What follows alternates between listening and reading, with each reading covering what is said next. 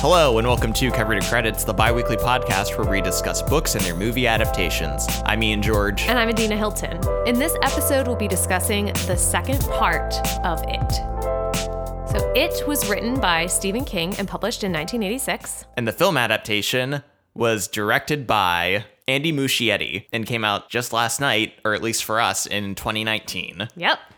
So just to kind of remind everyone, we're going to be talking about the second movie, which is It Chapter 2. Mm-hmm. And we're also going to be talking about all the adult portions of It, the book. Yeah. So, which makes it very confusing for us from the book perspective, since the book splices those parts up kind of throughout, the children portions and the adult portions are mixed together. Mm-hmm. But yeah, so we'll be talking about everything adult timeline wise in the book and also everything that has not been mentioned at all in the movies, because there are other interludes and sections that, haven't been mentioned at all. So we'll be addressing those as well. Yep. Yeah.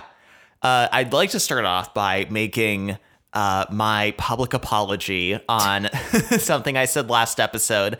I said that I had heard, or at least I had heard, that Pennywise or It makes an appearance in the Dark Tower series. And we saw this movie last night with our friends Deanna and Jonathan, who are huge Stephen King fans. And they informed me that that is incorrect, that the Crimson King in the Dark Tower series is a totally different character from Pennywise or It.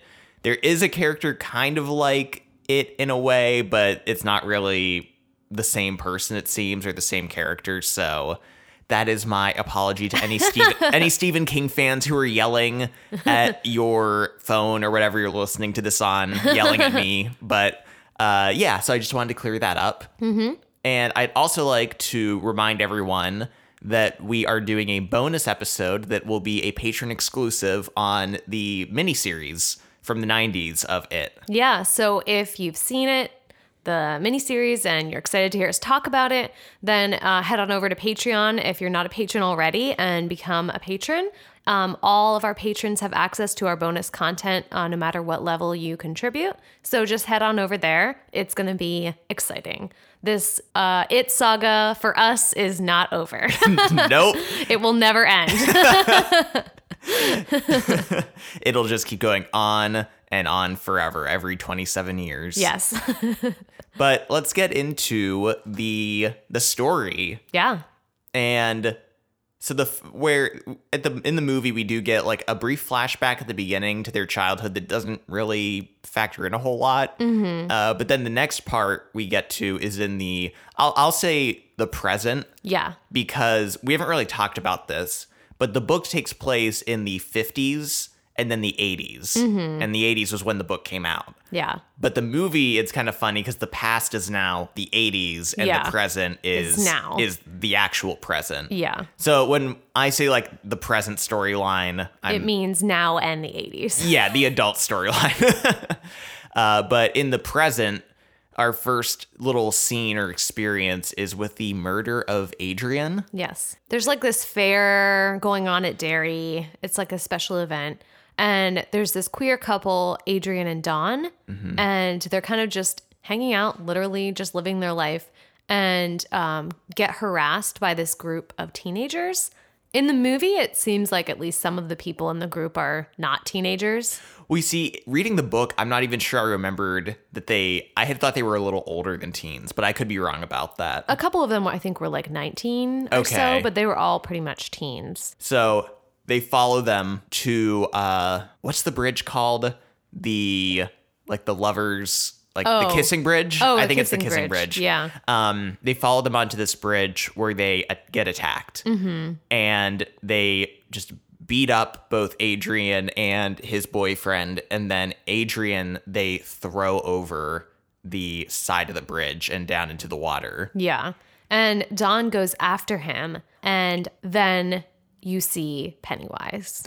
Yes. In the river. And Pennywise is grateful enough to help Adrian out of the water, where he then just bites into his armpit. Oh, that was so gross. It was really very dark and twisted to see. Yeah. But the book setup for this whole situation is really interesting because it's different perspectives. It's the police and the detectives kind of interrogating the teens Yeah. that did this, getting confessions out of them, while also addressing this whole like clown thing that has been brought up that Dawn, is it? Yeah. That Dawn mentioned seeing, and one of the other kids I think mentioned. And they're kind of trying to just like sort out. So it's almost like this police procedural kind of little segment in the story that's interesting. And the police decide that in order to actually bring these terrible people to justice that did this to Adrian, they have to just pretend this clown part doesn't exist in the narrative. Yeah. And it also goes back to the idea that Derry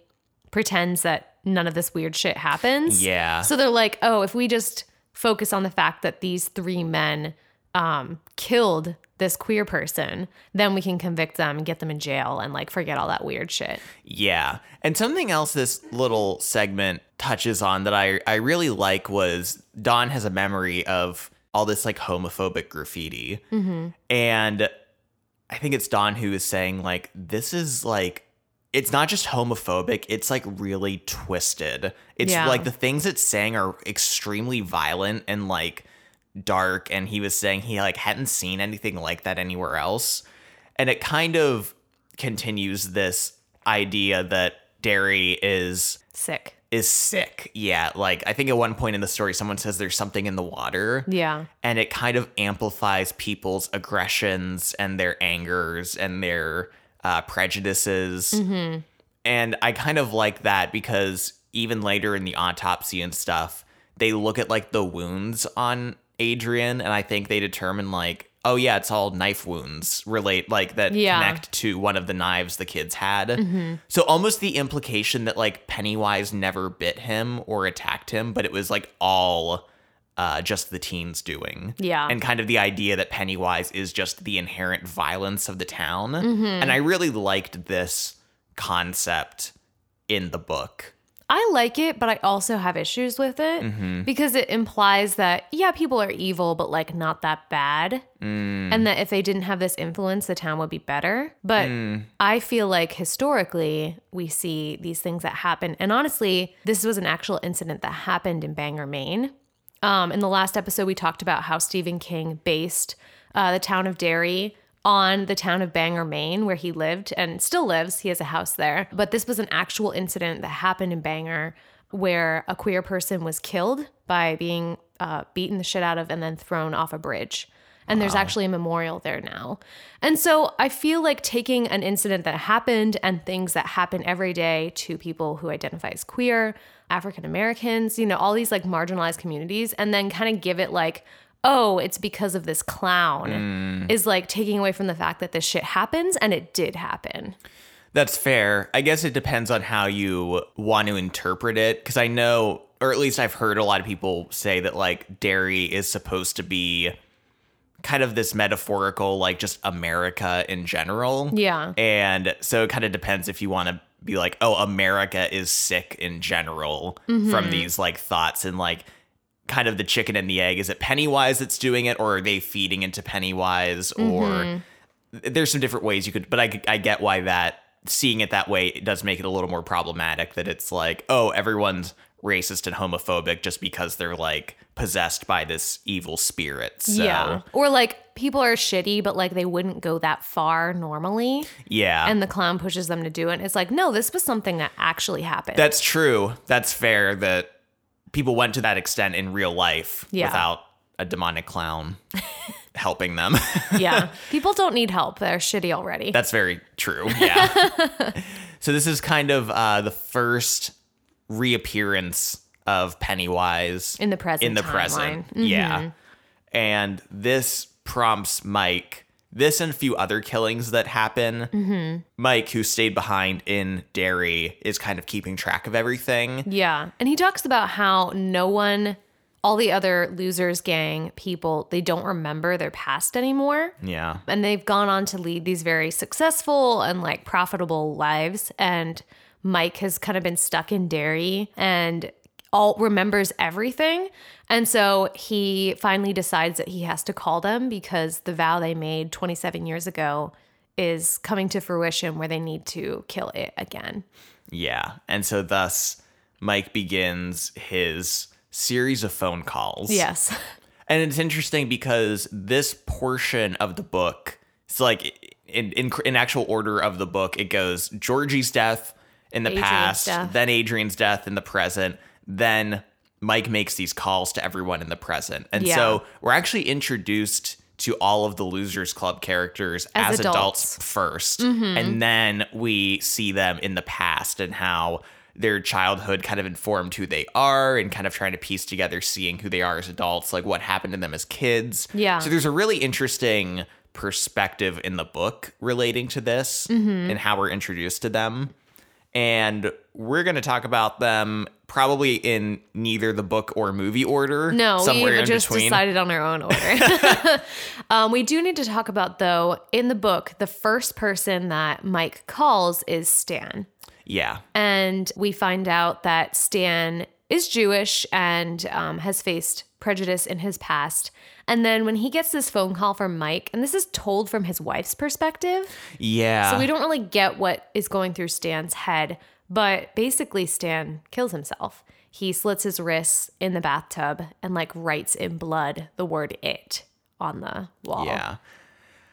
Yeah, I had big problems with this. Me too. And I think I get what Stephen King wanted to do with this because as the other Loser Club members get calls, they all have these really extreme like panic attacks in relation to the news that they have to go back. And so Yeah. I think he wanted Because to they're remembering everything again. Yes. So I think he wanted to establish the severity of this and not just be like, they're not just like overreacting. Like No. this is a deep seated like traumatic thing that's connecting with them. Yeah. And I get it in that way. But the problem is that, first of all, this is like the third portion in a row where we're introduced to a character who immediately dies. Yeah, it was a lot for me when I first started reading this book.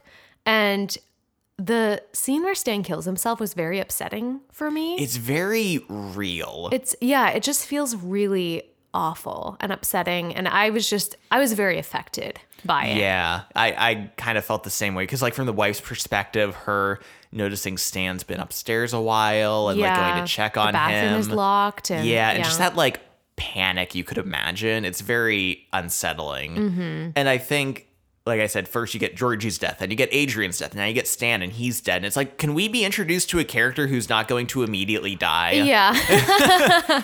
And I think that.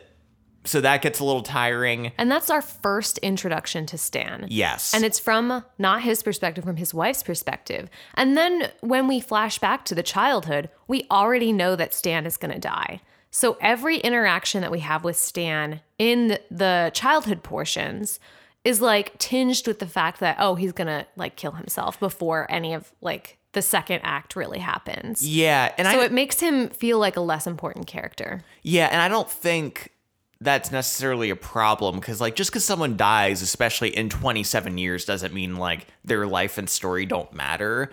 But it kind of feels like Stephen King feels that way. Yeah. Because Stan gets a noticeably lesser arc / character development. Yeah. Like, and I do like his character. He's kind of an interesting character as a child when we get to know him more. Yeah.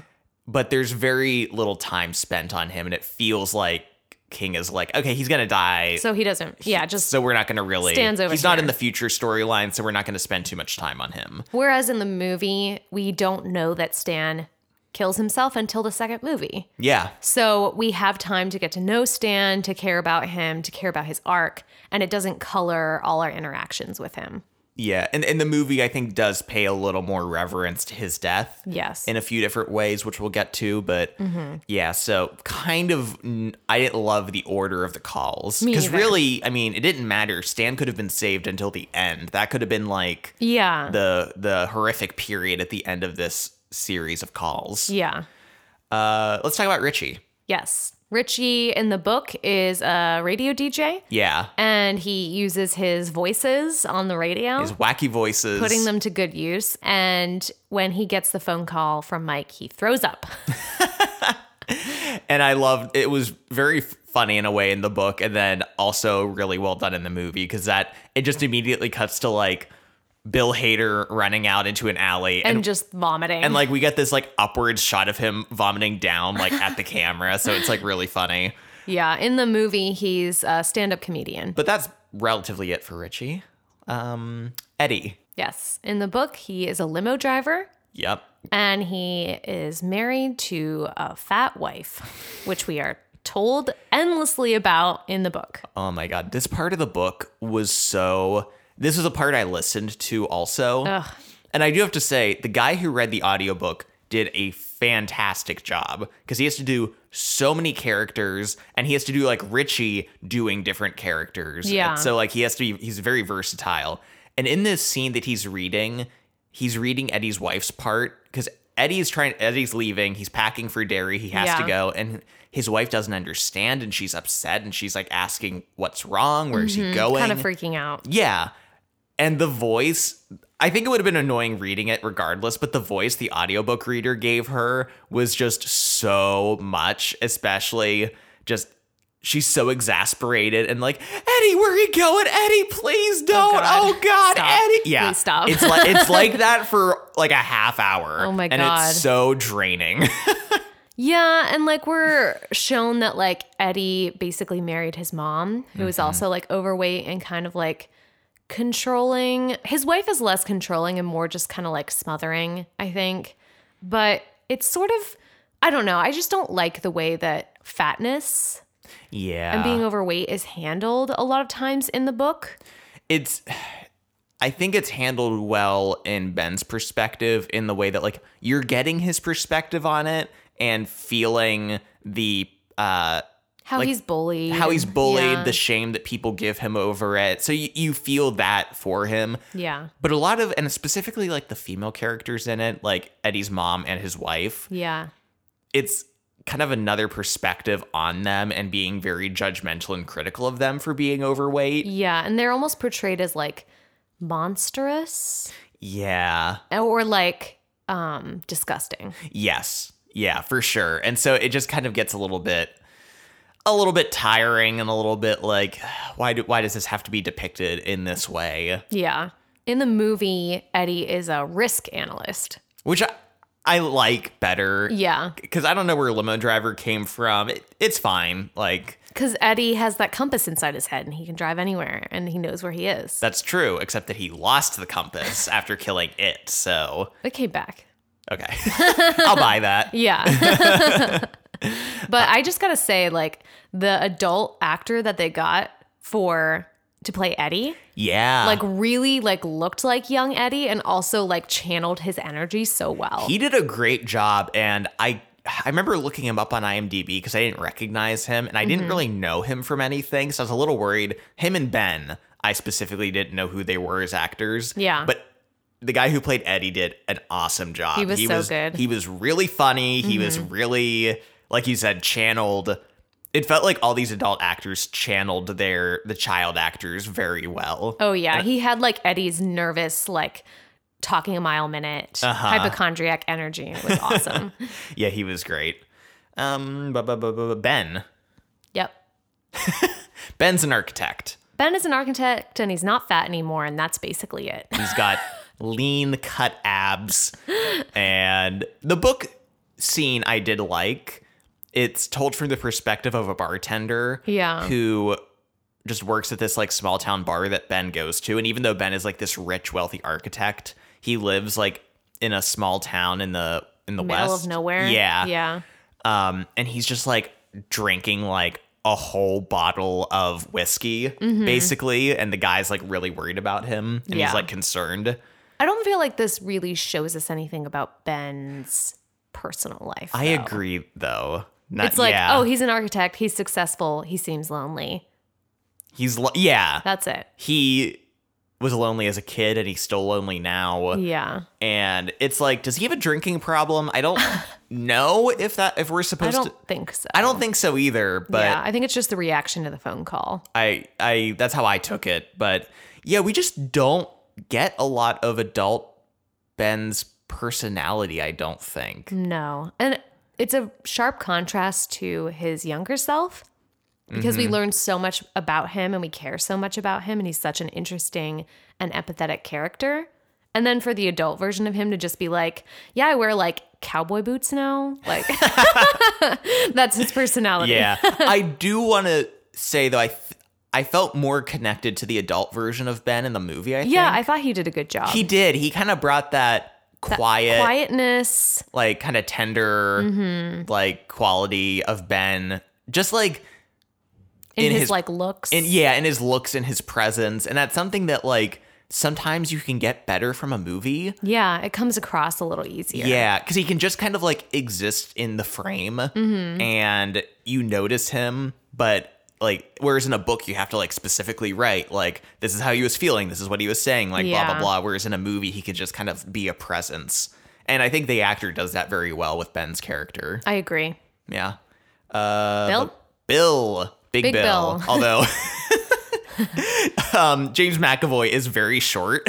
Yes, and also he is funny. not balding. He's not. In the book, Eddie is supposed to be like kind of Bill. Or I'm sorry. It's okay. In the book, Bill is supposed to be balding and a little fat. A little fat, yeah. Instead, we get handsome James McAvoy. That's okay. Bill is a writer. Yeah. And when we catch up with him in the present, he is writing a screenplay for a movie. Yes. Or he's working on a movie. And he's married to an actress. Her name's Audra. And she's going to be in this movie. Yeah.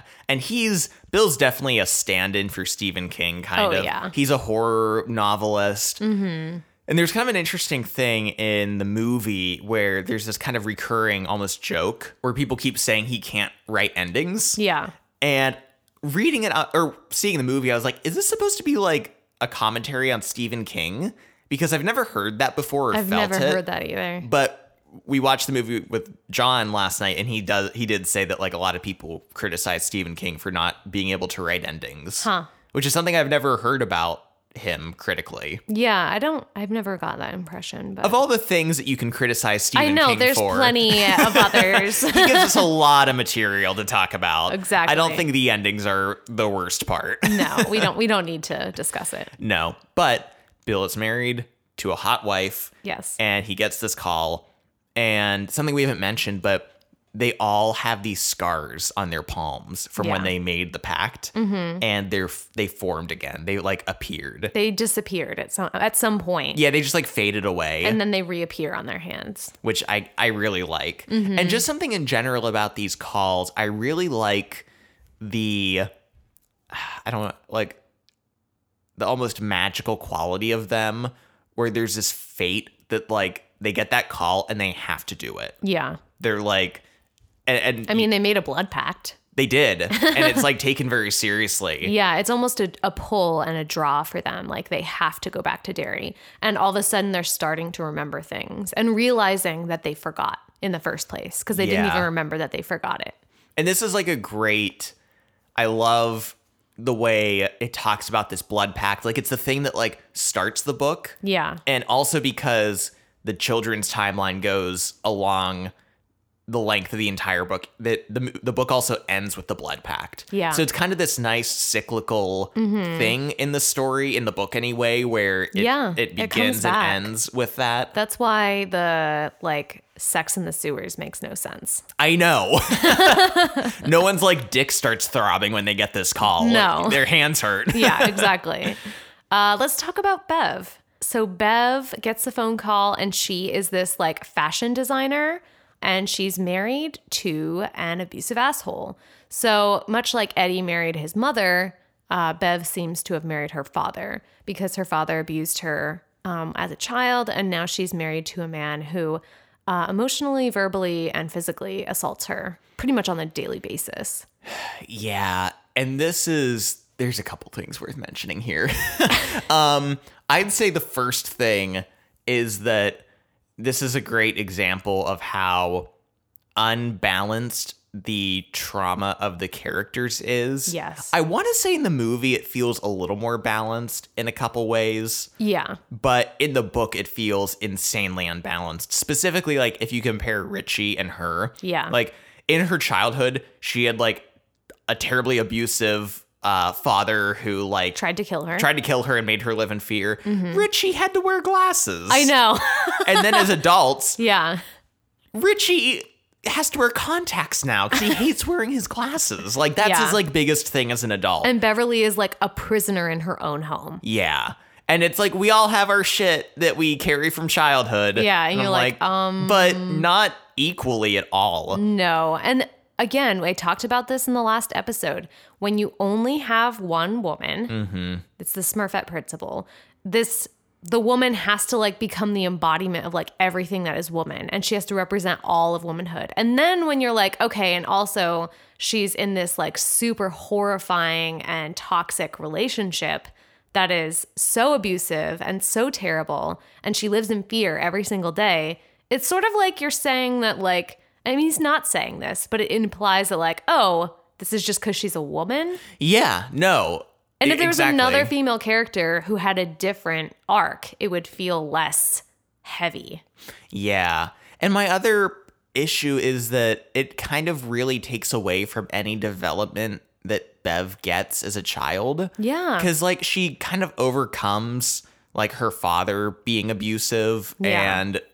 and kills him. Yeah. But so when we cut back to her as an adult and she's living in an abusive relationship again, like, I get that this can happen and that her, like, quote unquote overcoming her father as a child isn't just something that's like, you know, you like, clean your hands of and it's out of your life. I get that. But also it does have a certain like melancholy vibe to it that it's like, God, you know, is she just... Yeah, and being like, you know, women can't escape those like abusive relationships and they'll just stay in them. And you're like, ugh. Yeah. Like, I know it happens, but also when it's the only woman, it seems like you're making a statement about women in general.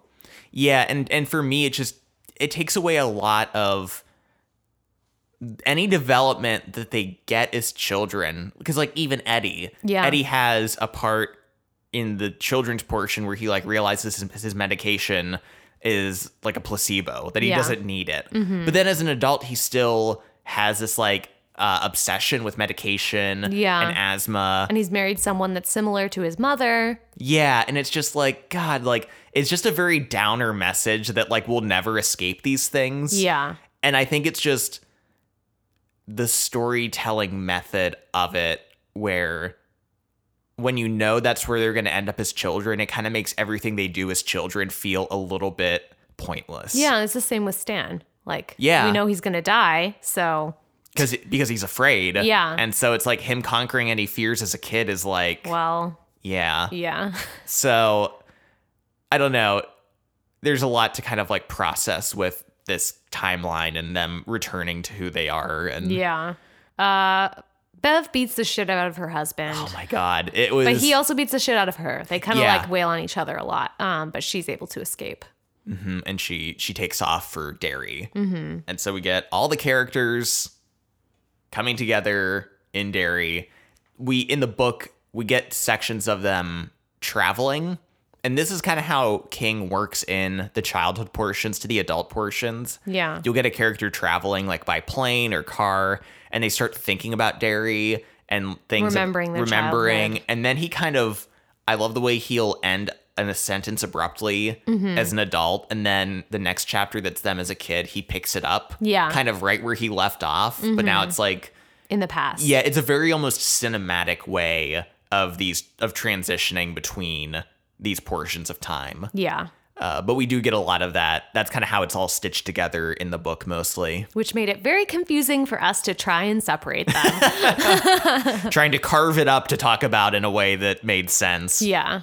They all get together. Yeah. They get together at Jade of the Orient. A Chinese restaurant in Derry. And when they first get together in both the book and the movie, they're all kind of like remembering the good times. They're being like, oh my God, Ben, you're not fat. And then being like, what are you up to? Oh, I do this now, or I'm doing this thing. And they're like, no way, you suck. Just kind of like ragging on each other and like remembering the good times and like having a fun time. Yeah, I like this scene quite a bit in the movie. Yeah. The book, we get like different stories from the different characters, and most About their lives. Yeah, and most of them add up to nothing. We get a story of Ben and how he lost his weight, which is a little interesting. We get a story of Richie and his vasectomy. Yeah. That basically means nothing, but we do find out that none of them grew up to have kids. Yeah. And it's kind of like, are they cursed? Or what? Did something happen with like Pennywise that like made them all Infertile. Yeah, I don't know. It's kind of never totally addressed, but No. because they do talk about some of the characters tried to have kids but couldn't. So Yeah. then things get dark. They start remembering the trauma of their past as well as the good times together. And Mike sort of starts leading them down this path of like, I brought you here because of this and this. And he talks about Pennywise and talks about that the murders are happening again. Yeah, I liked this portion a lot in the book, just him going over these murders and how they were happening. Yeah. And it was very creepy and unsettling. And then in the movie, it's mostly just them remembering Pennywise and being like, Jesus Christ, we completely forgot. And Mike's like, I haven't. Yeah, I had to stay here and I remember all of it. There's this very creepy scene in both the book and movie where they get their fortune cookies Yeah. and then all of a sudden they start like moving. And like hatching monsters and creepy things. I was shocked that the movie stuck so closely to the book on this. Yeah. Because it's so weird and odd. Over the top. Yeah. But it kind of worked. Yeah. Surprisingly. I would love to watch it again because I think there's definitely a few allusions to the book. Yeah. One being the eyeball, the tentacle eyeball in the movie is a reference to the book that Yeah. was never made. And I want to say the bird monster was also in one of the cookies. I think so. It was like a baby bird though. Yeah, so it was kind of hard to tell, but I think that was all supposed to be a reference. But they're all freaking out. There's floating heads in the aquarium. Oh my and God. Mike starts smashing the table. I love he's like, they're not real, and he just starts smashing the table with a chair. Oh my God. I'm like, is this accomplishing anything? But then they get kicked out finally because they've been so loud for so long in this restaurant. I'm like, has no one heard them? Yeah. It's interesting because in the book, after Mike has like talked to them about what's happened and how they need to try to fight it again because they made that vow, Bill sort of takes over and is like, yep, we got to fight it. Let's take a vote. And they all vote to stay and fight. Yeah, very unanimously. And this kind of, I think, goes along with the idea of this greater power guiding them. And it kind of conveniently just like pushes them in the right direction all the time where they're like, it's just fate. We kind of just got to do this. Yes, they've been chosen. Yeah, which I like the movie kind of drops a little bit more. Yeah. So, but essentially after all this shit goes down, now they finally... I think Bev tries calling Stan because he never showed up. Yeah. And this is where they find out that Stan killed himself. And in the book, Mike already knew that Stan died and he tells them all that Stan died. But it's interesting because we talked about that whole like being united and feeling chosen in the book. The movie takes the opposite approach, whereas in the first movie, we have this whole incident where they like all split up. Yeah. And they have a fight and like they're not united. And then the same thing kind of happens in the second movie where both Eddie and Richie are like, fuck this. Like, let's go. And they want to leave.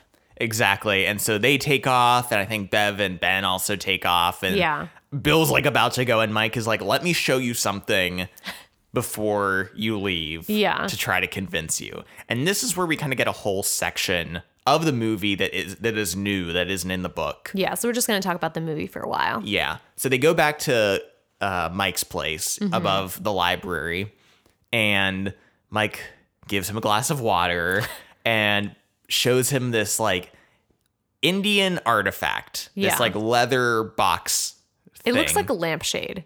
Yeah, it kind of does. Looks like a lampshade, and Bill kind of sees like the inscriptions on it moving and is kind of getting freaked out. Yeah. And this is where we get to a part in the movie that I'm like, why?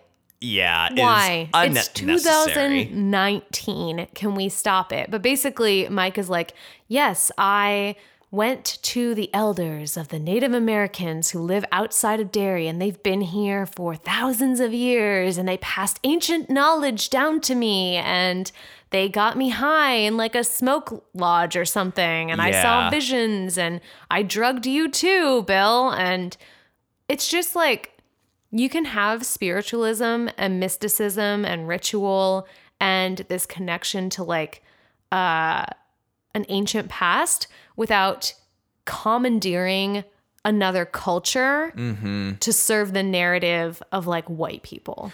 Yes. And I actually think the book did a decent job of that with the smoke hole ceremony. I think so too. Because it's like something they read about, but there's no like actual Native American like imagery or like ghosts or anything. No. And it's almost like the idea that it worked just because that's what like the greater powers wanted to. Yeah. So I think Stephen King actually handled that pretty well in the book. Yeah. But in the movie, we get these weird scenes, these trippy scenes of like the indigenous people he goes to and them looking all creepy and magical. And also Mike said he stole this from them.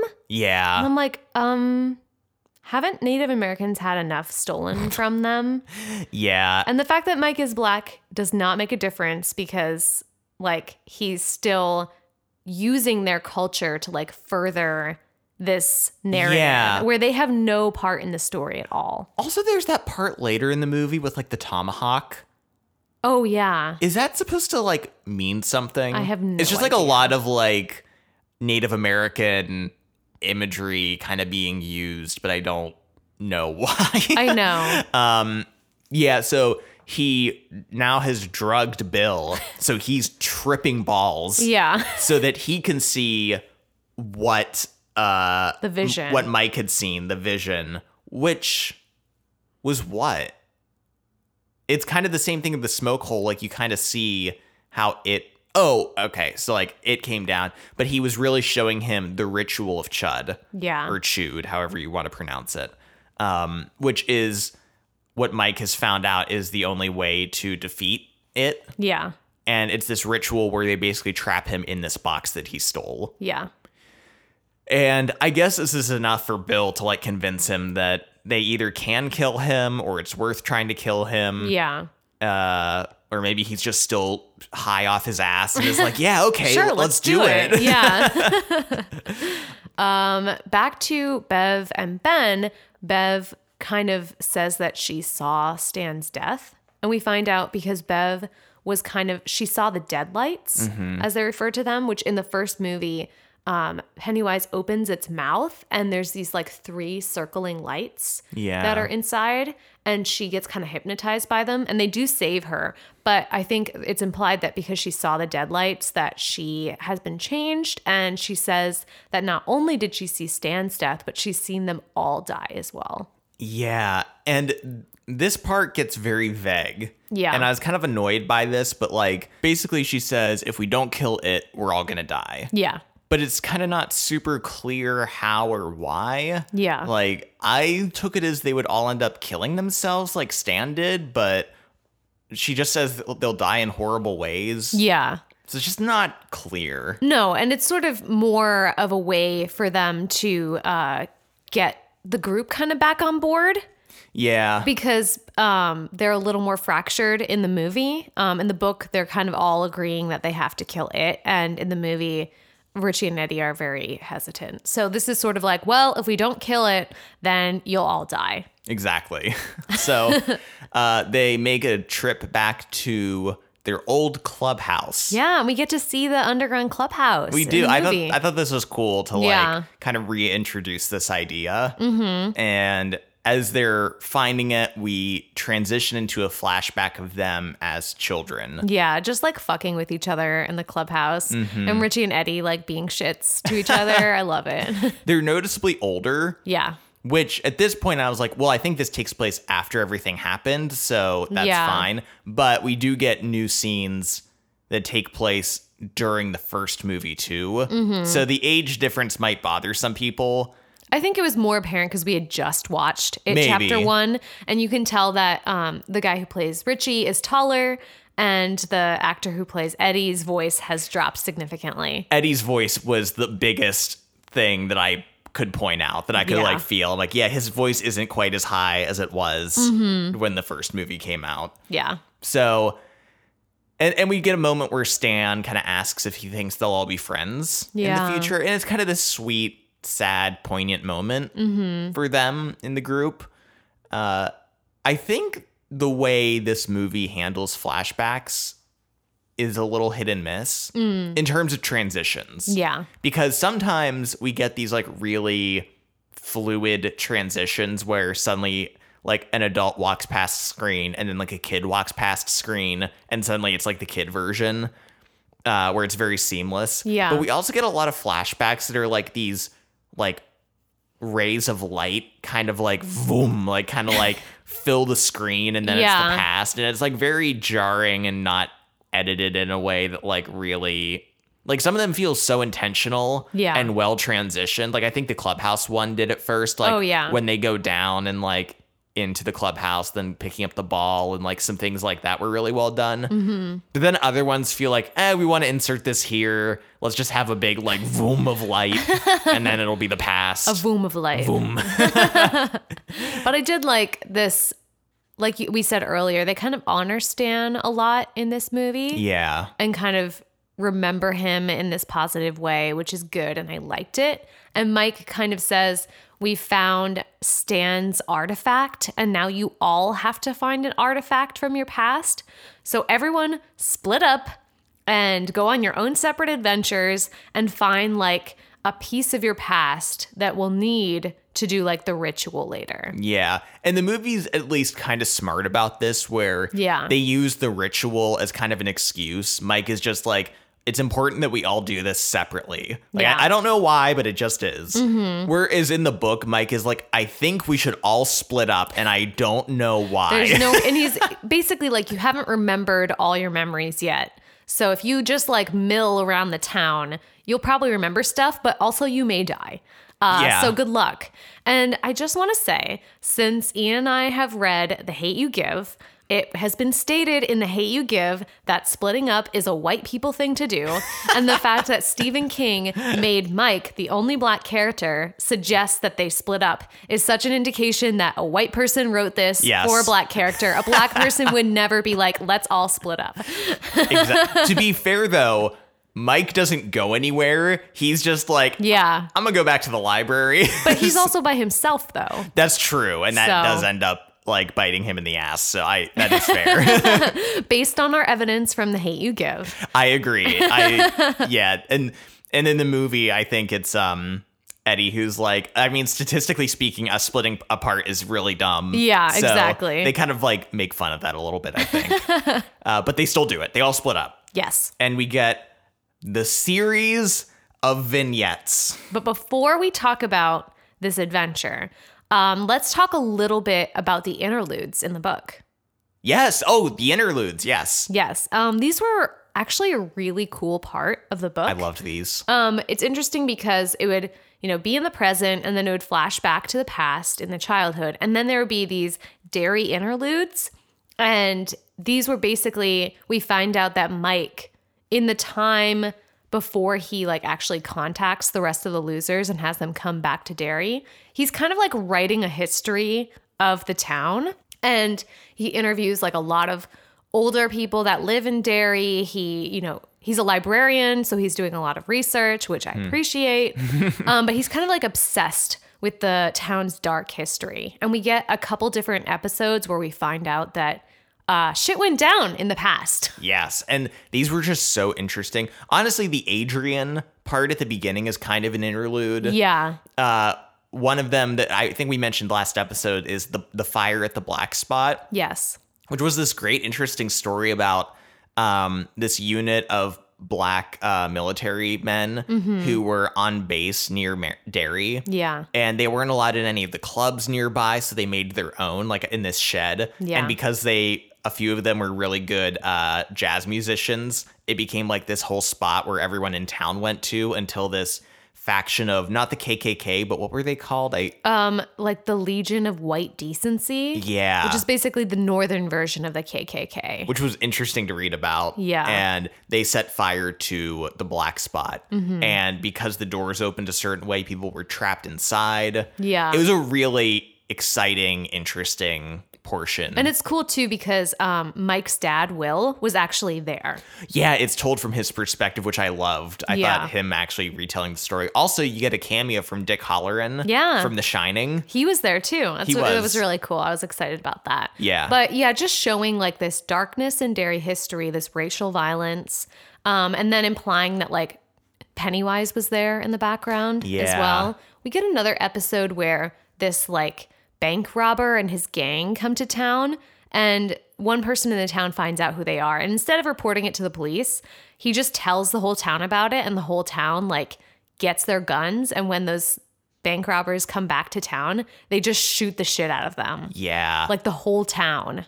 It's such an unsettling story, and I love it. Yeah. Because he was like, the guy telling it starts off by saying, remember that home run that what's-his-name got like 10 years ago during that like Little League game, and how everyone talked about how they were there for it? Yeah. Even if they weren't. He's like, this is like the opposite of that, where during this like shooting of the gang, everyone says like they weren't there. Like, but they were. I was out of town. I wasn't here. And like, even though photos show they were there. And it's just like this crazy burst of violence that like everyone was okay with. Yeah, everyone in town is like, I'm gonna get my gun and like murder these like bank robbers. And like, yeah, they're criminals, but like not gonna get the police, not gonna get the FBI, just gonna like do a murder.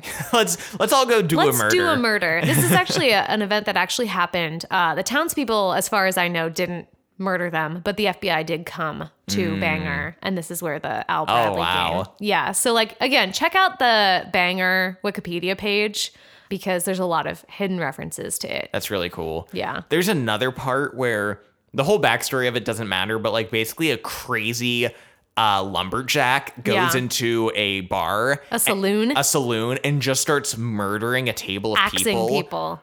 And it's so creepy because like as he's doing it, everyone pretends it's not happening. Yeah, like the bartender like keeps serving him drinks, and there's other people like at tables that are just ignoring it. Yeah, I feel like these interludes are a really great glimpse into the culture of Derry. Yeah. And the hold that Pennywise has over the town, and this like collective amnesia where people pretend that weird shit doesn't happen, or they turn away when violence happens. So instead of like trying to help someone, they instead look away. And we see this with the kids a lot. Yeah. When they're in trouble and adults don't help them. And it's weird because I love these portions, but there is, I think, like a disconnect between these incidents that feel incited by the energy of Pennywise. Yeah. And then also Pennywise pretending to be movie monsters. Yes. And like stealing and killing kids. Yeah. Because that part to me, and I think maybe that's why that part feels so unsatisfying in ways. Yeah. Is because these portions that we find out about in interludes and stuff are so interesting. They're so interesting. And I love the way like the town is almost possessed and things like that. And people ignore stuff. I love that so much that when it gets to like, oh, and then there's Frankenstein, I'm like, yeah, okay, sure, okay, yeah. But yeah, so they're just like great little short stories in the book that I really love. Mm-hmm. All right, let's now go on each person's individual adventure of flashback and horror. Which makes up like the entire middle portion of the movie. And I gotta say, in the book, I was a little sick of it. Oh, I was too. Because in the book structure, like we're in the present with the adults, and then we flash back to childhood. And then we get finally to the adults getting together and talking. And then they're like, okay, now like walk around. And then it's just each character remembering things again, which we already had when they were traveling. Yeah. So it just felt like the same shit over again, and I wanted to see more of them as adults interacting with each other. Yeah, they're not as interesting apart. And we already got individual scares of them as kids. Now we're getting individual scares of them as adults. And as kids again. And I'm just like, when they all split up and I realized we were going to follow each one of them again, I was just very... I know. I'm like, really? We just got them together and now nothing's going to happen again for a while? It was like, this was the part that was really dragging for me in the book. I completely agree. It drags in the movie as well, but as someone who has experienced the drag in the book, I was like, this is a lot less. Yeah, and I don't know if it's just like, it was more fun and scary in the movie. And also factor in the fact that like they are also after something. They're after an artifact Yeah. in a way. They have a purpose. Yeah, there is somewhat of a purpose of what they're doing. Let's talk first about Bev. Yes. Going back to her dad's house. Bev goes back to her dad's house and meets this old woman who seems nice and then turns crazy. And in the movie, she finds the poem that Ben wrote to Yeah. her, which she doesn't remember that Ben wrote for her, but she just remembers the poem and she's like, this is my artifact. In the book, the woman's house turns into like the candy Hansel and Gretel house. Yeah. This was like so dumb. I didn't like this at all. It was not scary. I didn't either. I liked it at the beginning because at first she seems like this kind of like beautiful, kind of classy older lady. Yeah. And then over the course of Bev talking to her, She like gets creepier. yeah, just like these subtle changes start happening and she gets creepy. Then when it gets into the candy house portion, I'm like, all right. Yeah, we get it. The movie is a lot scarier because the woman just gets real weird and creepy. And there's this scene where she like scurries in the background and she's like naked. That was real creepy. Yeah. And when she emerges from this dark entryway, she's like real big and creepy. And I kind of wonder if it's like this is like an allusion to It Follows, because there's a really scary part similar to this where like a large figure emerges from a dark doorway. Yeah, it scared the shit out of And me. it's equally scary. But yeah, this part was very, very scary. Yeah. Bev escapes, but it is terrifying. Then Richie. Yes. Richie goes back to his old stomping grounds of the arcade. He gets a token for like for Street Fighter basically, and like keeps that as his artifact. And we get a very interesting flashback. Yeah. A flashback that may imply that Richie is queer, Yeah. but we didn't really have any hints of this in the first movie. No. And that's my biggest problem is I do like the idea of this Yeah. because I do like more representation in the group, like Yeah. in the LGBTQ area, for one of the characters to be gay or bisexual or, queer. But the fact that one, this feels like a retcon Yeah. of the first movie where this wasn't really hinted at as far as I could tell at all in the first movie. Yeah. And not only that, but they really don't stick the landing very well with it. They're very skittish about it in a way. Yeah, it's very just hinted at and never openly acknowledged. So Richie never has a moment where he tells his friends that he's gay Yeah. or even like admits it really to himself.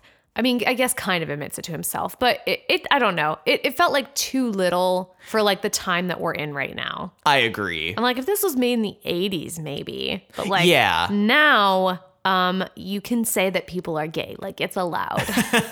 I agree. And especially the fact that like this movie starts off with like the homophobic murder Yeah. of a gay man. It would be nice to have a character who's gay and like actually involved in Yeah. the killing of Pennywise. And it'd be like, a positive thing and they not get murdered. Exactly. So I like the sentiment.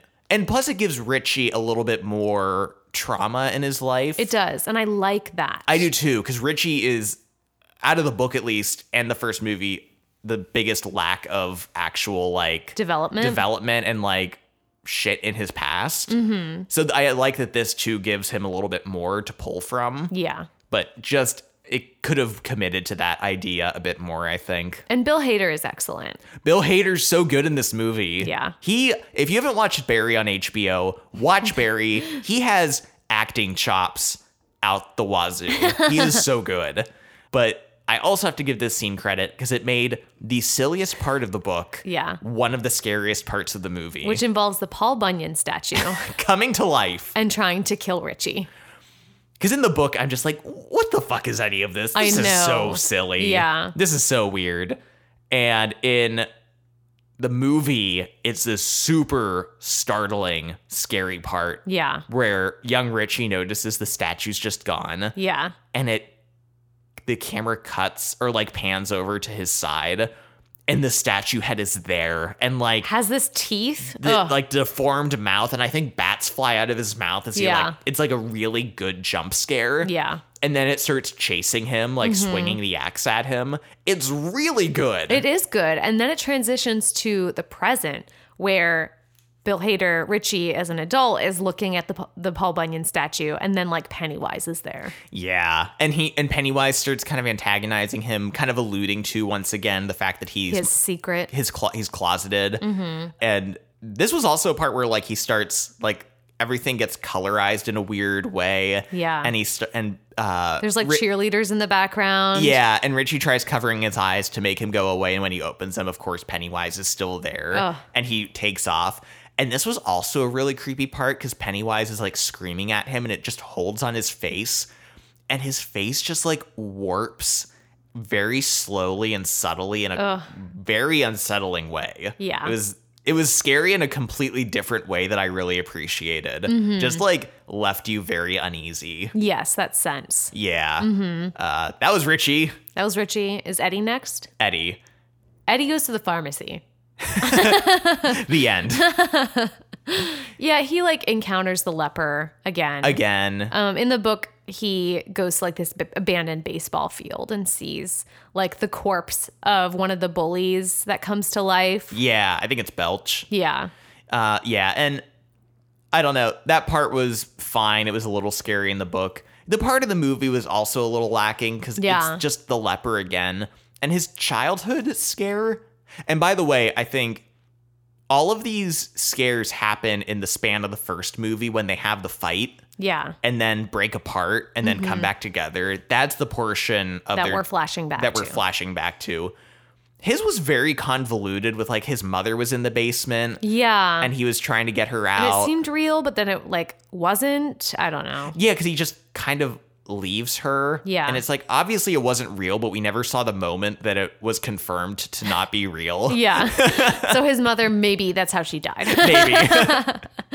When he said, he's like, yeah, she died a couple years ago of a heart attack. Like, maybe he was lying. Yeah. But there's a gross part, though, where the leper, like, throws up on him. And it's just, like, a bunch of, like, gross, bloody vomit. Yeah, and we get a really weird music, like, insert that's, like, kind of supposed to be funny, but I don't know if it was. I didn't laugh at the theater because I think I was, like, grossed out and weirded out. Yeah, it was so gross. Let's go to Ben. And Ben decides to walk into a middle school. In the movie. Yeah. And I'm like, have you ever been to a school?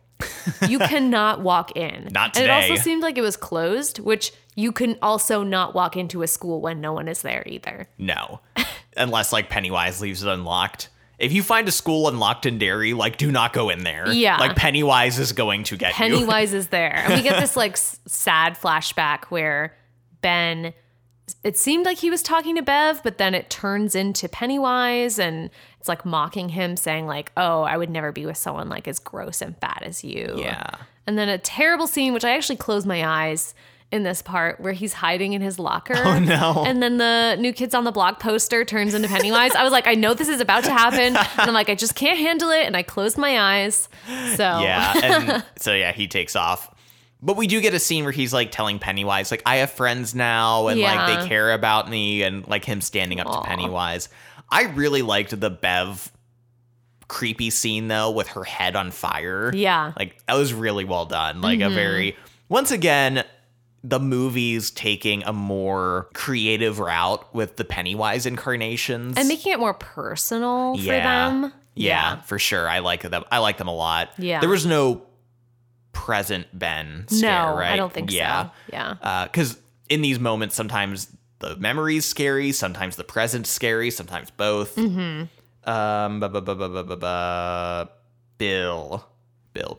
Bill finds a bike. Bill finds silver. Yes. In a pawn shop. And we get a great Stephen King cameo in the movie. This part was so great. Stephen King just like really owned this cameo. He did a great job. I love the part where he asks him, do you want me to sign your book for you? He's like, nah. I didn't like the ending. But he buys silver. Mm-hmm. And this was another great part where in the movie, he's like, you know, she's fast. She can beat the devil. And then it cuts to him on like, this broken down bike. like falling over it as it's like barely holding together. He goes back to the sewer where the storm Georgie drain died, the storm drain, and can like hear something in there. And he remembers when he was a kid, like yelling at the storm drain. Yeah. and being like, I know you killed him. Being all dramatic. Yeah. And he hears something again as an adult and puts his arm in the sewer. And I'm like, this is how Georgie died, you fuck. Idiot. And gets like kind of attacked, but he gets out. Gets I don't know. away. Then he encounters a kid Yeah. who, and this is a scene also played out in the book, where the kid's on a skateboard and Bill doesn't realize he's a full-grown man, like, talking to a child, like, on the road. And, Yeah. like, at one point, in the movie especially, he gets real, like, amped up and is like, you gotta move out of this town. And he he's like, starts shaking he's like him. shaking this child on the road. He's like, you gotta get out of here. Like, get your parents to take I'm like, you. why should this kid trust you? You are so creepy. I know. I'm like, you're an insane person right now. Yeah. And yeah, that's kind of the calm. He like meets this kid. And Yeah. that's like the most of it. It just makes it real that like Pennywise is killing kids now, just like he Yeah. was back then. And we also get another little adventure where we find out that Henry Bowers is not dead. He survived the sewers as a kid and as in the book and movie. And now he's in a mental institution. And Pennywise is like, hey, I'm going to get you out, Henry. Yeah. Let me help you escape. Yeah, here's your zombie buddy, Patrick, or Belch in the book. And they're driving a car. Yep. The creepy ghost car pulls up. I mean, it's not even creepy. It's just silly. Yeah. Like the ghost car pulls up to give him a ride. Yeah. So that he can go kill.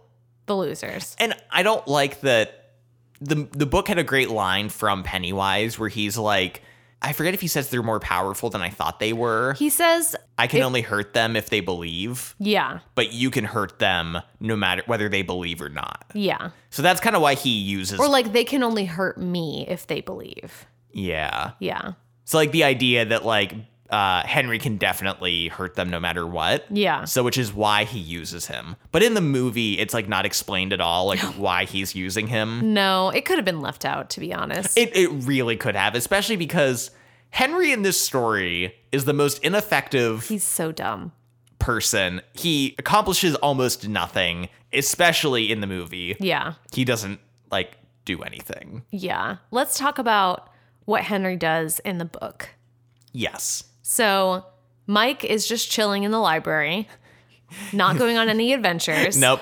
He's like, I'm a librarian. It's all good that we all split up. Yeah. And then, of course, Henry shows up and attacks him. And it's like this very violent fight. And Mike actually gets like an artery in his leg cut. His femoral artery, yeah. And like he's bleeding out, but also manages to like really injure Henry as well. Yeah, he stabs Henry in the gut and breaks off the knife blade like in his stomach. Yeah. Wasn't it like a letter opener? Yeah, it was a letter Yeah. opener. So it was like a cheap one. So it just Yeah. like broke off. Ugh. And after this, from this point on, like Henry like escapes, he leaves. Yeah. And Mike has to call an ambulance for himself and Yeah. he thinks he might die. After this, Henry is just like bleeding out and he's like, I'm still gonna kill all of them. And I'm like, dude, you're gonna die any second. But because he's just like Yeah. bleeding profusely from his stomach. It's super gross. Side note, Bill and Bev bang in a move that is very upsetting for all of us because it really seemed like Bill and his wife Audra had like a good relationship. Yeah, the book did a good job of establishing their Yeah. their backstory and like them being together, and they seemed like a good couple. And then he cheats on her. And it's just all for this bullshit, like, oh, things from the past are happening now, so because I was with Bev back then, I have to be with her now. Yeah. And like for Bev, it's almost like, oh, I've been with like an abusive asshole this whole time. And now I'm finally going to have like good, like positive sex. And it was just like gross. She's No. like, it's the best sex I've ever had. Yeah, she's very vulnerable right now. I think honestly, having sex with someone in the position that she's in is a very bad move for her. Yeah, I think we alluded to this, if nothing else, in the last episode, where I don't think Bev's trauma is, like, I think it's theoretically okay that Bev has the most traumatic backstory and present, but it's not acknowledged. It's not addressed that she is by far in the worst situation of any of them. No. And it's kind of played off in a lot of ways. This is an example of one where, like, she's been in a horrible, abusive relationship with really twisted, fucked up sex. Yeah. And now she's just like, I'm going to have sex with Bill. And it's better. And it's going to be totally healthy and fine. And I'm like, no, she's in a bad place. She's in a really bad place. And it would take like a lot of time before you could like be intimate with like someone else again. Yeah. So the fact And that this is like magical sex that like cures her trauma, just like she had magical sex with all of the children in the sewer, and that magically helped them. It's using Bev as an instrument of like sex only. I don't know. I have very complicated feelings about this. Yeah. It's also at this point when she remembers that she had sex with all of them in the sewers. Yeah. And I can only imagine what my reaction would be to this if I didn't know about this part already. Yeah. I would be like, what? Yeah. But yeah, this was upsetting in the book. I did not like it. No. And then Henry, as he's like bleeding out, goes up to Eddie's room, tries to kill Eddie, and Eddie kills Henry.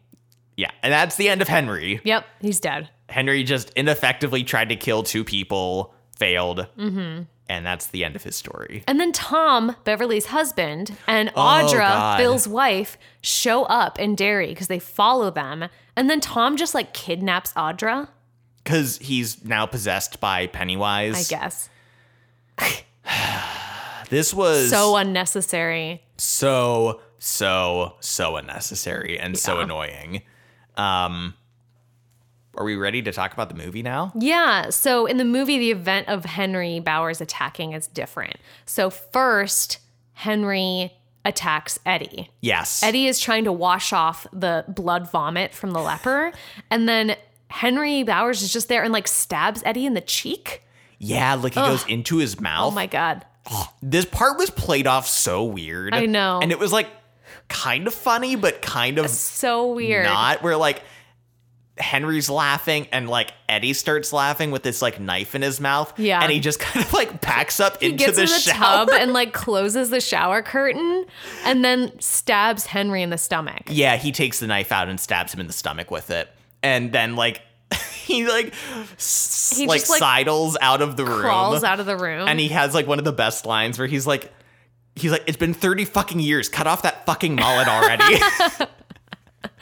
Yeah. But then Henry like just gets away. Bill and Bev kiss in the movie. They do not bang.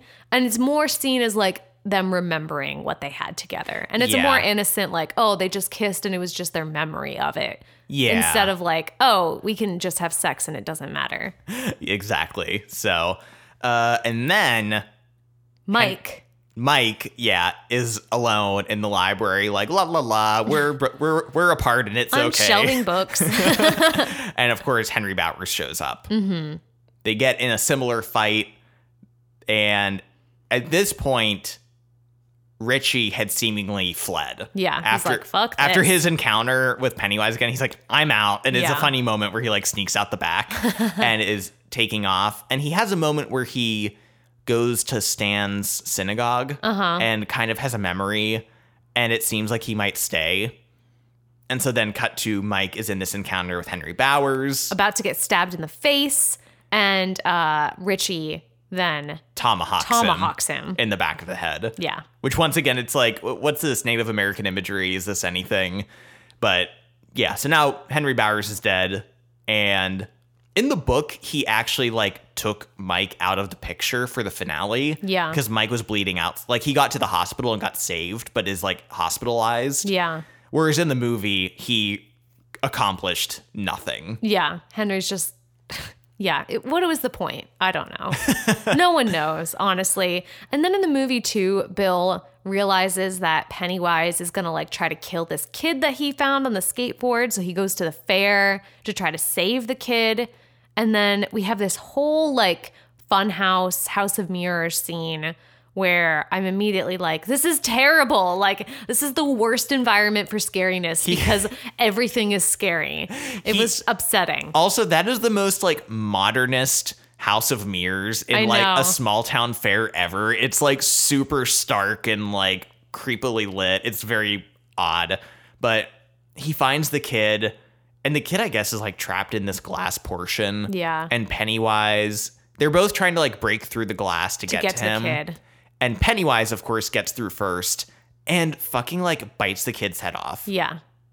And I was like, what was the point of any of this? Yeah, it's just more scary scenes. I kind of thought that Pennywise was going to take the kid, like underground. To lure them, yeah, like save he it. did with Bev. Yeah. In the first movie, I thought it was going to be that again, and would then motivate Bill and them to be like, we got to go. Like he Yeah. took that kid, we can still save him. Add like a ticking clock element. Instead, it's like he killed the kid, and Bill's like, I have to kill him now myself. Yeah.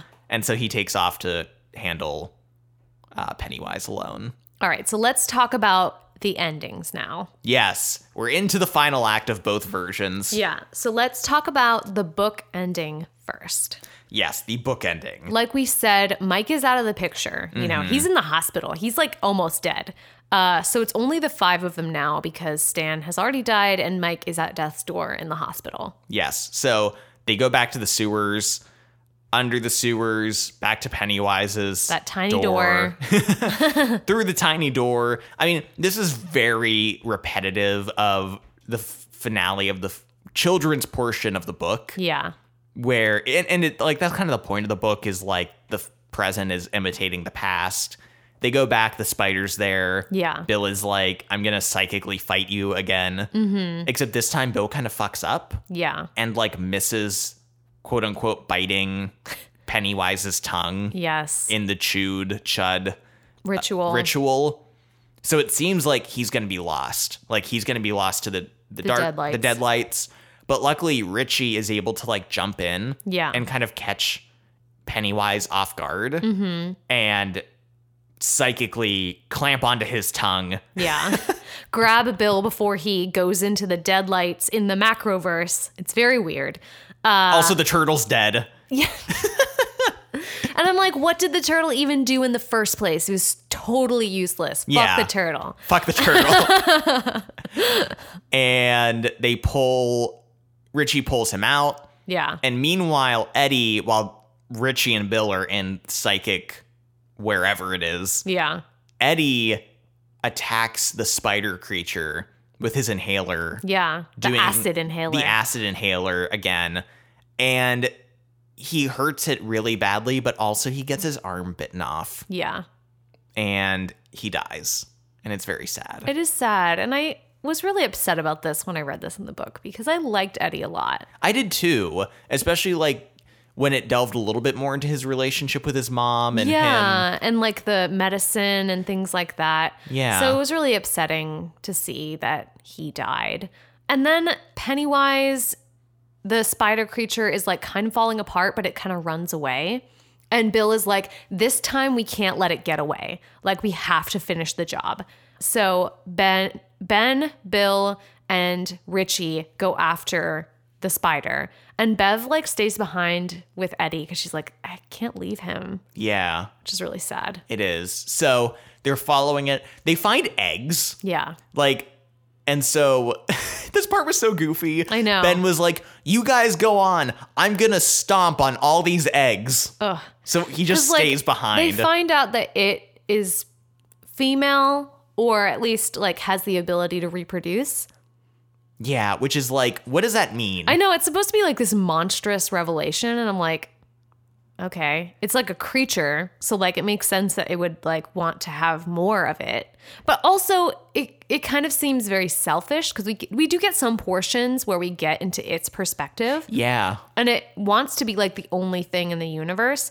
So the fact that it would even like reproduce in the first place seems odd because it seems like it wouldn't want anyone else to have as much power as it does. Yeah. So not fully explained. I think this was just like, oh, what's even more horrible than this like spider monster? Oh, it has babies. They're just setting up the sequel to It's like Yeah. Aliens. Yeah. There's just gonna be multiple It's. And like Ben is like, it's up to me with my cowboy boots to squish all of these like monster children. It's just such a goofy image, him just like walking around with like a match, like Yeah. just stomping on all these eggs. Meanwhile, Bill and Richie pursue the spider and it's literally like falling apart and dying.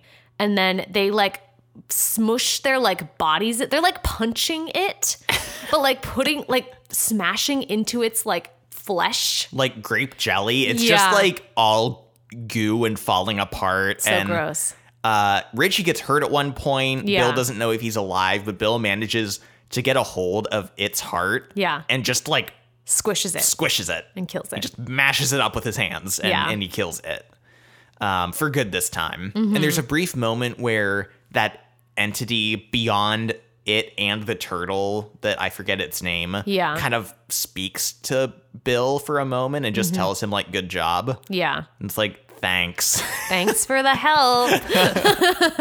But then they all make it out of the sewer. And Richie's fine. Richie's fine. Eddie is still dead. They leave him.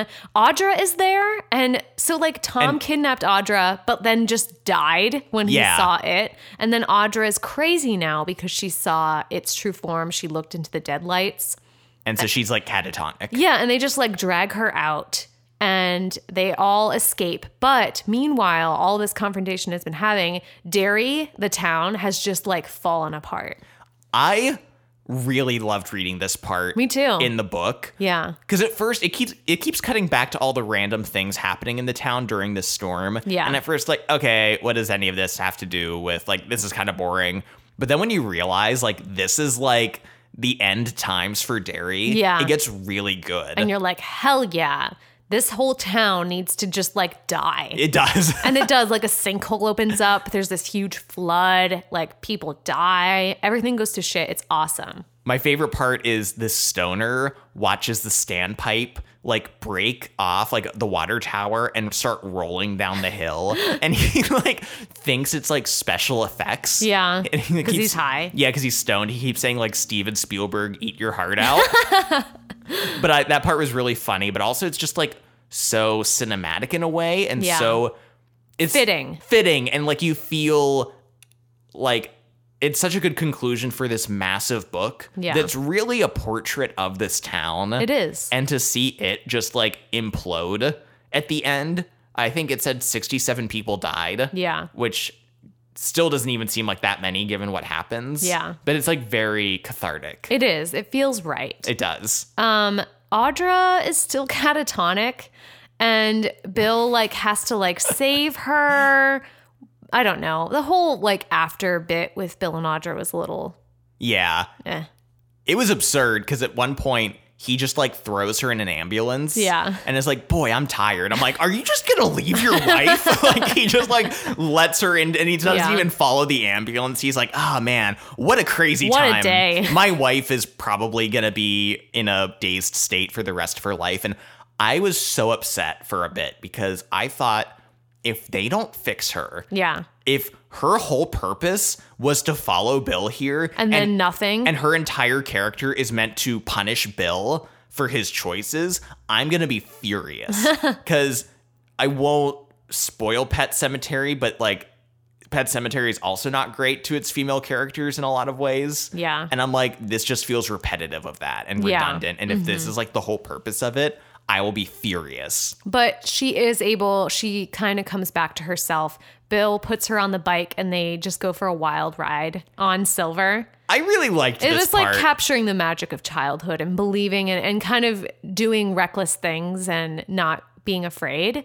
And this brings her back, which is nice. And it's intercut with this dream he has about like leaving Derry and all this stuff. And I just love the way it was cut together and like kind of the message it ended on with like leaving your hometown and like forgetting Yeah. about it. And We find out too that they're all forgetting what happened to them again. yes, And no one remembers this time. Like Mike is also forgetting as well. And they think that it's because it is gone for good now and they don't have to remember it anymore. And they scatter. Bev and Ben end up together, but everyone else, they forget each other, yeah. And which is sad. it is, but there's something about the melancholiness of this that I still really liked. Mm-hmm. It felt fitting. And I was like, I kind of really like this still. Yeah. In a way, because it's like, yeah, childhood, you do forget a lot of it, and it is sad, but Part of life. it is part of life, yeah. So a bittersweet ending, It is. but I still really liked it for the most part. Let's talk about the movie ending. The movie ending. Bill is like super pissed because he saw that kid die and he's like, I'm going. And then the rest of them are like, we did this last movie. Like, we're following you, dude. Like, You're giving a speech on the steps again. we got this. Yeah. They go into the house on Neibolt Street again. And then we get a whole kind of like rehash of like the House of Horrors, which I felt like was a little unnecessary here. I kind of agree. Because we've already had like the Fun House and all their separate episodes. And like, come on, let's just get to the main confrontation. Yeah, we get a very obvious The Thing reference. Yeah. With Stan Urich's head growing legs and like attacking them like a spider, which was a decent scene. But once again, like you're a little exhausted at this point. Yeah. But then they go down into the well and then into the tunnel area. And they also go into the door with the symbol on it. But it's like a well this time. Yeah, it's like a vertical shaft that they kind of have to like climb down. Yeah. And then they're in what looks like where the meteor Hit that like was carrying it. Mm-hmm. It's kind of this weird like crash site area. Yeah. So they get in the center of the circle. They burn their artifacts in this like vessel. And then they link hands and chant turn light into dark. Yeah. Which I actually really love this idea of like the light being an evil thing. Me too. Because it's so counter to everything else like Yeah. in fantasy and horror that like darkness is the enemy and light is good. Yeah. I like the inverse of this that like The deadlights are evil. yeah, so I really loved that. The lights come down, the 3 lights, they go into the box. Yeah. And before Mike can put the cover on it, a balloon inflates out of it. Yeah. I loved this part so much. Mm-hmm. And how, like, he can't get it closed. And he's like, keep chanting. But, like, the balloon is expanding. And it's unsettling everyone. And they're freaking out. Yeah. And then it, like, pops. And it's just, like, it fucking with them. Yeah. Which is just so great. I love it. And then it is giant. It's like this little, like, not like a spider. What's the thing with, like, the claws? Like a crab? Yeah, Or- kind of. Yeah. Yeah, it's like a crab kind of monster. But so it is like the spider from the book. It's an allusion to that at least. Yeah, but but it's it not. still has like the clown type form as well. Yeah, which I like. I would rather him still be Yeah. Pennywise in some way than just like this weird deformed space spider. They all get separated, and then some of them go into these like separate episodes where Bill gets like put back into the basement of his house. And then Bev is in like the bathroom of her high school, and Ben is like trapped in the clubhouse. And they each, Ben and Bev at least, start to like drown or like get buried. Yeah, Bev is in a bathroom stall like that is filling with blood. Yeah. Ben is in his clubhouse. It's being filled with dirt. Mm-hmm. And there's this great moment where like the all is lost kind of moment where Ben calls out to Bev about the poem. Yeah. And I really loved the visual of this scene because Bev finally kicks the stall door open. Yeah. And then it's like looking down At on Ben. Like it's kind of this weird spatial thing going on, but I really loved it. And Yeah. she manages to pull Ben out. Mm-hmm. And they have this moment where she finally remembers that Ben was the one who wrote the poem. Yeah. And I'm like, good. Ben is such a good guy and he's know. single. He doesn't have to cheat on his wife. Exactly. To be with you. Yeah, it's a sweet moment between them. And Bill kind of has this confrontation with Georgie in the basement where he remembers the fact that like he pretended to be sick that day that Georgie rode had the boat. Yeah, And he felt guilty over it. I didn't like this was another like retconning moment where Yeah. they're kind of rewriting the first movie in a way where Bill was actually just pretending to be sick, and I'm Yeah. like, did we need this? I don't think it adds I think anything. he could still feel guilty over Georgie's death. I agree. But he kind of deals with that. And then Richie and Eddie are like back at those 3 doors from the first movie, which was like not scary, scary, very scary, Yeah. which is just like kind of silly. And this like Pomeranian dog thing. I want to mention briefly Mike here because we actually find out like some truth about Mike where when the ritual doesn't work, Yeah. Mike finds like they all find out that Mike knew it never had worked before. Yeah. And that he thought by not telling them that they would believe better. And I like this kind of different take on Mike in the movie. He's Yeah. kind of unhinged. He is. He's kind of crazy a little bit. Yeah. And I like that. The fact that he stayed in Derry and has kind of become obsessed Yeah. with this research and taking down Pennywise. I like that this interpretation of Mike is a little crazier. Yeah. And so I And just he's wanted also dealing with some trauma from his parents that died in the fire as well. yeah. So I liked that aspect of it. I wanted to mention that briefly. Yeah. We have a moment where Richie tries to confront it and gets hypnotized by the deadlights. It's so creepy. It's so well done. Like the sound and the look of like the way Bill Hader just goes slack and his eyes go blank. I loved that part. Yeah. And Eddie grabs the spike Yeah. and stabs it in the mouth. And thinks he killed it. Yeah. And then of course he gets stabbed by Pennywise. It's so sad. It's so sad. It I'm was so sad that Eddie dies. I know, me too. But I do think it's a testament to the work the actors did on that character. Yeah. Because I felt it so much in the movie. I did too. And Richie is so devastated. Yeah. And he refuses to leave Eddie's side. And this was so touching to me that Richie cares so much for Eddie. I know. And it's implied that he maybe loved him in a little bit more of a romantic way. Yeah. But it's not, they don't really hit you over the head with it. They're kind of like, there is that friendship between them as well. He just cares for him and he doesn't want to leave him. And it's so sad.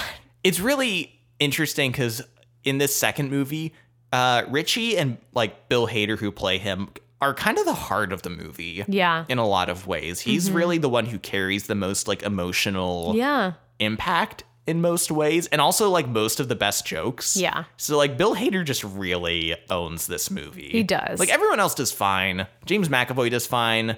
Jessica Chastain's Chastain. good. Yeah. But Bill Hader is just, he's a star. Yeah. Man, he's so good. And then they all decide that the only way to defeat Pennywise is just to bully him. To verbally bully. This could have worked, but the problem is, in front of Pennywise, they talk and are like, we have to make him feel small. Yeah. And he's like, I can't do that. I can hear you. Yeah. You can't do that. I'm the eater of worlds. And they're like, well, you're not. just a dumb clown. You suck. You're just a lame clown. And like, he's actually like impacted by this. Yeah. And I'm like, you know that. I like that this plays with belief, though. I do. I like that too. I just think that one, it was weird that they said their plan in front of him. Yeah. And like, he should have known, like, they're going to just say things. Just have some self-confidence, Pennywise. I know. Don't let those verbal insults get to you. Yeah. And also, it just seemed a little too easy. Yeah. Like, it didn't take a lot for him to, like, They start literally shrinking. shrink him down until he's like a doll clown with like little baby hands. And he's like, It was, help me. it was very much like Baby Voldemort in Yes. the last movie. Yes. I liked what they were doing with it, but also it just looked so weird. Yeah. And all I could think about was like, this is definitely going to be a meme. Yeah. Like seeing like Pennywise's like deflated head and his little body and His just sad like baby arms. like this is definitely going to be a meme on the internet Oh very my soon. God, I hope so. Like, But then they all grab his heart, and between all of them, they crush it. yeah, they just squish it up Yeah. in their hands. And then the whole like sewer starts to collapse. They make a desperate escape. They have to leave Eddie. I know. They have to like pull Richie away. And Richie doesn't want to go, but they manage to, they like climb out of there so quickly. I know. Like they all had like, how long was this place collapsing for? Because they had to climb up a very tall vertical shaft, Yeah. through the sewers, up the another well, yeah. out of the house. Yeah. And like they just get out in time. I know. And then like the sinkhole opens up and like swallows the house. I was a little disappointed that the whole town didn't go. I know. I kind of, like on one hand, I don't think it would have been as effective in the movie because we've all seen a million movies with like devastating, Yeah. like The town destroyed. town destruction, like that kind of thing. So I don't think it would have been as cathartic as it was in the book. Yeah. But I kind of agree. I wish the town had just like fallen to shit. They all go back to that like cliff overlooking the lake that they did as children, and they jump in. And there's this like just really sweet scene of them all kind of like comforting each other. Yeah. And we see like Bev and Ben together, which is really cute. Yeah. It's like, it seems like they really love each other and like that they found each other, and it's really sweet and happy. And what I love about this is that it doesn't feel like Ben has been pressuring Bev to be with him. No. Or that like, oh, you don't like me and I love you so much. It's just, he's like a very quiet like devotion to her. Yeah. That is like, I'm here for you. And she makes the decision to like be with him. And also in like the book, it felt like, Oh, and then they're just together. yeah, like, it felt what? like Bill had a claim to her. Yeah. And after he fucked her, he's like, okay, Ben can have her now. Ugh, like it gross. really felt that way Yeah. in the book. And in the movie, it was handled much better. Yeah. Where like you kind of saw from Ben's eyes a little bit more. Yeah. And it felt just like more genuine. And that moment where like Bev saves him. I love that Yeah. she saves him. Yeah. And that was like such a good connection for them. Mm-hmm. really The sweet. movie made a lot of good choices. They did. At the end. Yeah. That I really appreciated. And like in the lake too, they comfort Richie, and because Yeah. he seems to be really sad. And this would have been a great moment for him to say that he was gay, but he doesn't. So. I know. Oh well. Oh, well. And then we find out that they haven't forgotten anything. Like they do separate, yeah. but they still remember what happened. And Mike makes the comment, he's like, maybe it's because Pennywise is gone and maybe because we want to remember things now. Mm-hmm. Which even though I actually really liked that aspect of the book, Yeah. I think it would have just felt sad in the movie. Yeah, especially because it was so emotional for them to be together. And like Yeah. it felt like they relied on each other a lot more and found comfort together. Yeah. It would have been like really devastating for them. Like, and then they never remembered each other again. I keep wondering in the book how when they forget each other, I'm like, do Bev and Ben just keep never remember how they got together. they're at parties and they're like, how did you meet? And they're like, Don't know. can't tell you. Anyway, but then we get a note that's everyone gets from Stan that he wrote before he died. And I don't really understand this note. I don't either. I think he was implying that he knew that he was like weak and couldn't be united with them. So he made the choice to like kill himself rather than like be the person that would like fracture the group. Yeah, like that if they were all together, he would like kind of be the downfall of them because Yeah. he wasn't brave enough. I don't think it really adds anything. No, I like the idea of a last message from Stan, but to be honest, it was like, and then I don't know, so much of what he talks about after that is like very kind of generic, like, Cheesy wrap up stuff. yeah, we're good, have a good time, have a good summer, guys. Okay, anyway, have a good summer. And that's it. yeah, that's the very end. Yeah. And Mike finally leaves. And yep. Mike is like, I can finally leave. I can this finally leave this fucking stupid town. Yeah. Yeah. Okay. That's the end. That's the end of both versions. Wow. We did it, Adina. When I started reading it, I never thought that it would be done. And it's still not because we still have to watch the I miniseries. know. One day I'll be free. That whole bonus episode's just going to be like, It'll just be me screaming. yeah, it's just going to be like groaning. Yeah. But I will say, and I don't know if I talked about this as much in the last episode, I kind of forget, but it really felt like an experience and an accomplishment to read this book. It did. The book, despite all its flaws, is so big. It's immersive. It is. And there's something to that for sure. Like you feel like you got such a picture and idea of this town. Yeah. Like the entire history of this town. It's like you went there Yeah. and stayed there for a while and then left. It felt like no stone was left unturned. Mm-hmm. And there is something to that is interesting and that I like a lot. Yeah, and if you're a Stephen King fan and have been wanting to read it, I definitely recommend like giving it a try. Yeah. And dedicating some time to it because it will take up a lot of time and kind of consume your life a little bit. I'm glad I read it for sure. But that being said, I prefer the movies. I've been grappling with this because I think that, how do I want to put this? The book made me feel more emotion in both directions. Yeah. It made me, there were things about it that I really, really loved that I don't think the movies could ever quite live up to. Yeah. But also there were things that angered me beyond comprehension. That's like I said, Stephen King is his own worst enemy. He truly is. So that being said, I kind of want to say I like the movies better too. I don't think, I don't really have an interest in going back to the book. No. I don't think I necessarily ever will. Like, I've read other big Stephen King books like The Stand. Yeah. And part of me is like, I think I could read The Stand again. Like, that was so interesting that I would go back to that. But I'm You sure, did it. It's done. yeah. Move on. I'm sure there is more to glean from it if you went back to read it. Yeah. Our friend John is reading it for like the 4th time.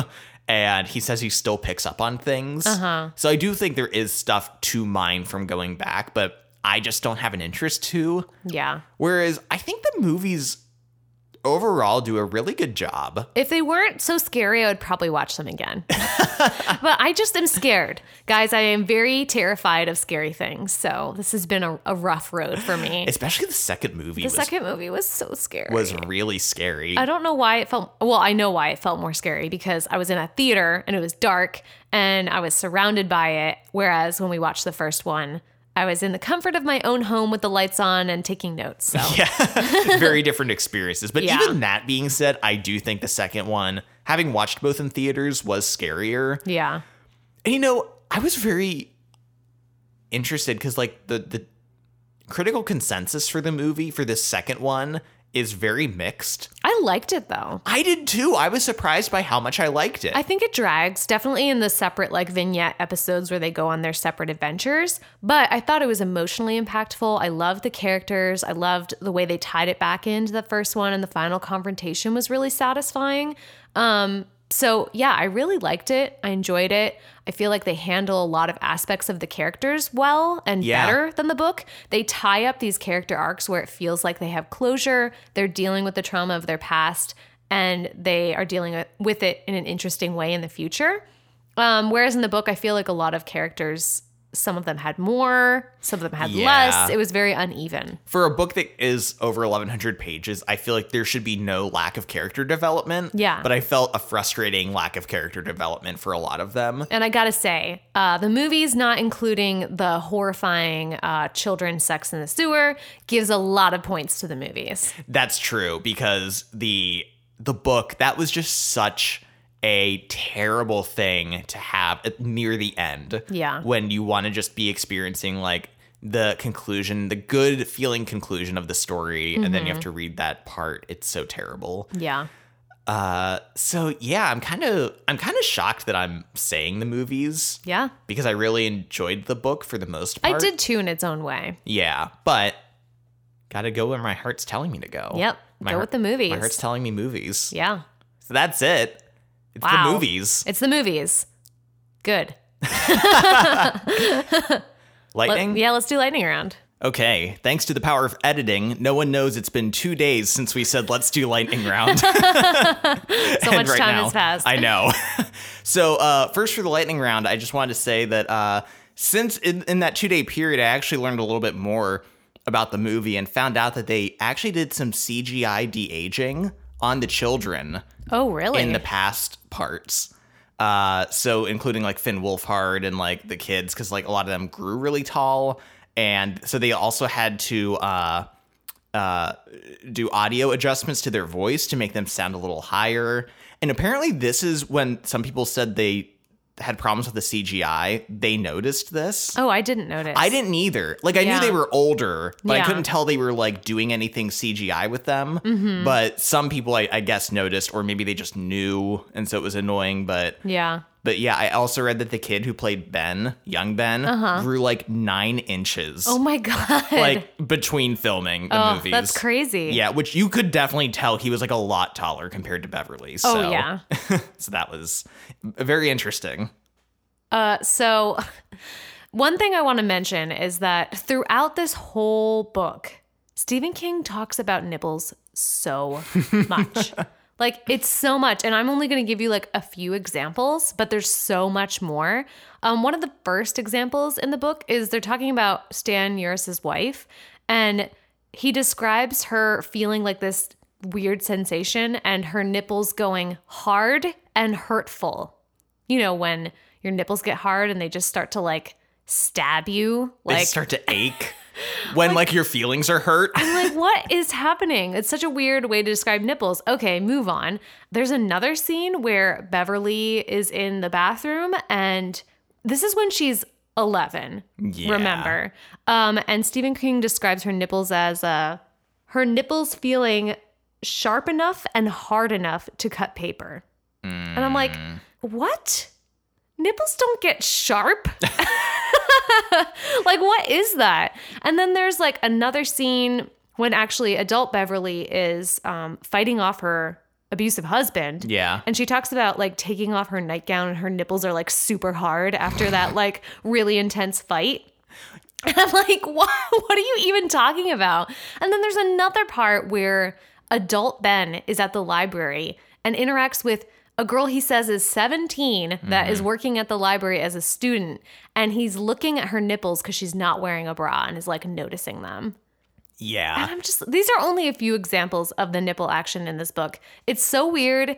It made me uncomfortable. Please stop talking about nipples, Stephen King. I don't know what's wrong with you. Or at least equal representation. Like, let's talk about some men's nipples at least. I know. Like, men have nipples. This is like such a classic, like men writing women, like Yes. example that it just, check out that Twitter, men write women. Absolutely. Something else I heard that was interesting was that Stephen King had requested that 2 scenes be in this second film.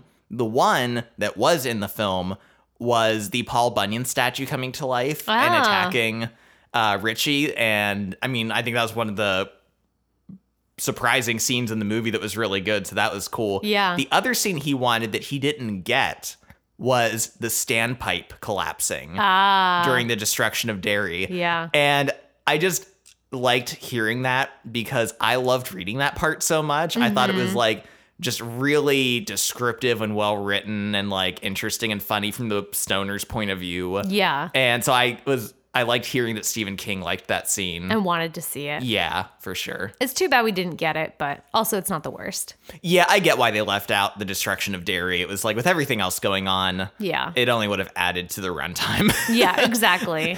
So something that I was thinking about when we were recording this episode, and we mentioned earlier in the episode, like Bev killing her dad, but what happens to Beverly's dad in the book? We never find out. Yeah, we don't. So the last thing we hear about her dad is that he's chasing her, literally trying to kill her, possibly rape her. Yeah. Through the town. And Yeah. she barely escapes. And then she just like goes home after like defeating it. Yeah, that's a really good point. And like when she comes back as an adult, she doesn't know if her dad is alive or dead. Yeah, so clearly there was at some point a separation between those two. But like what happened? Did her mom like leave her dad and take Beverly to like live somewhere else? Or did she go, in the movie they say that she goes to live with her aunt because in the movie she doesn't have a mom.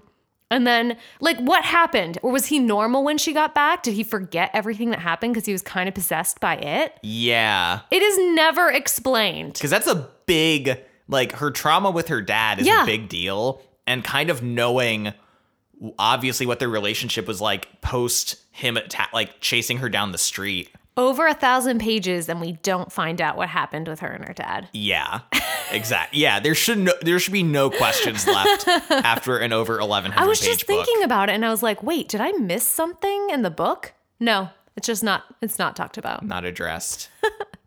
Wow, I'm glad you brought that up. I mean, it's similar in the movie. They're kind of just like, oh yeah, I'm going to live with my aunt. And you're like, did you kill him? Like what happened? Well, yeah, and also because then we get like scenes of like Bev holding onto Bill as they ride bikes. Yeah. And it's like, were they together for a time? We have no idea. Because what was this? Because it seemed like that was when they were parting. Yeah. But then I guess we don't know when they met in that and did the blood pact, how long after Pennywise that was. I don't know. It was just like the timeline Yeah. was very confusing in the second movie about their past. Yes. could have used a little clarification on that. Exactly. Or any clarification in the book at all. Yeah, just like a hint. Like what you could have done it in like 5 words. I know. You know, it's just a little something. Yeah.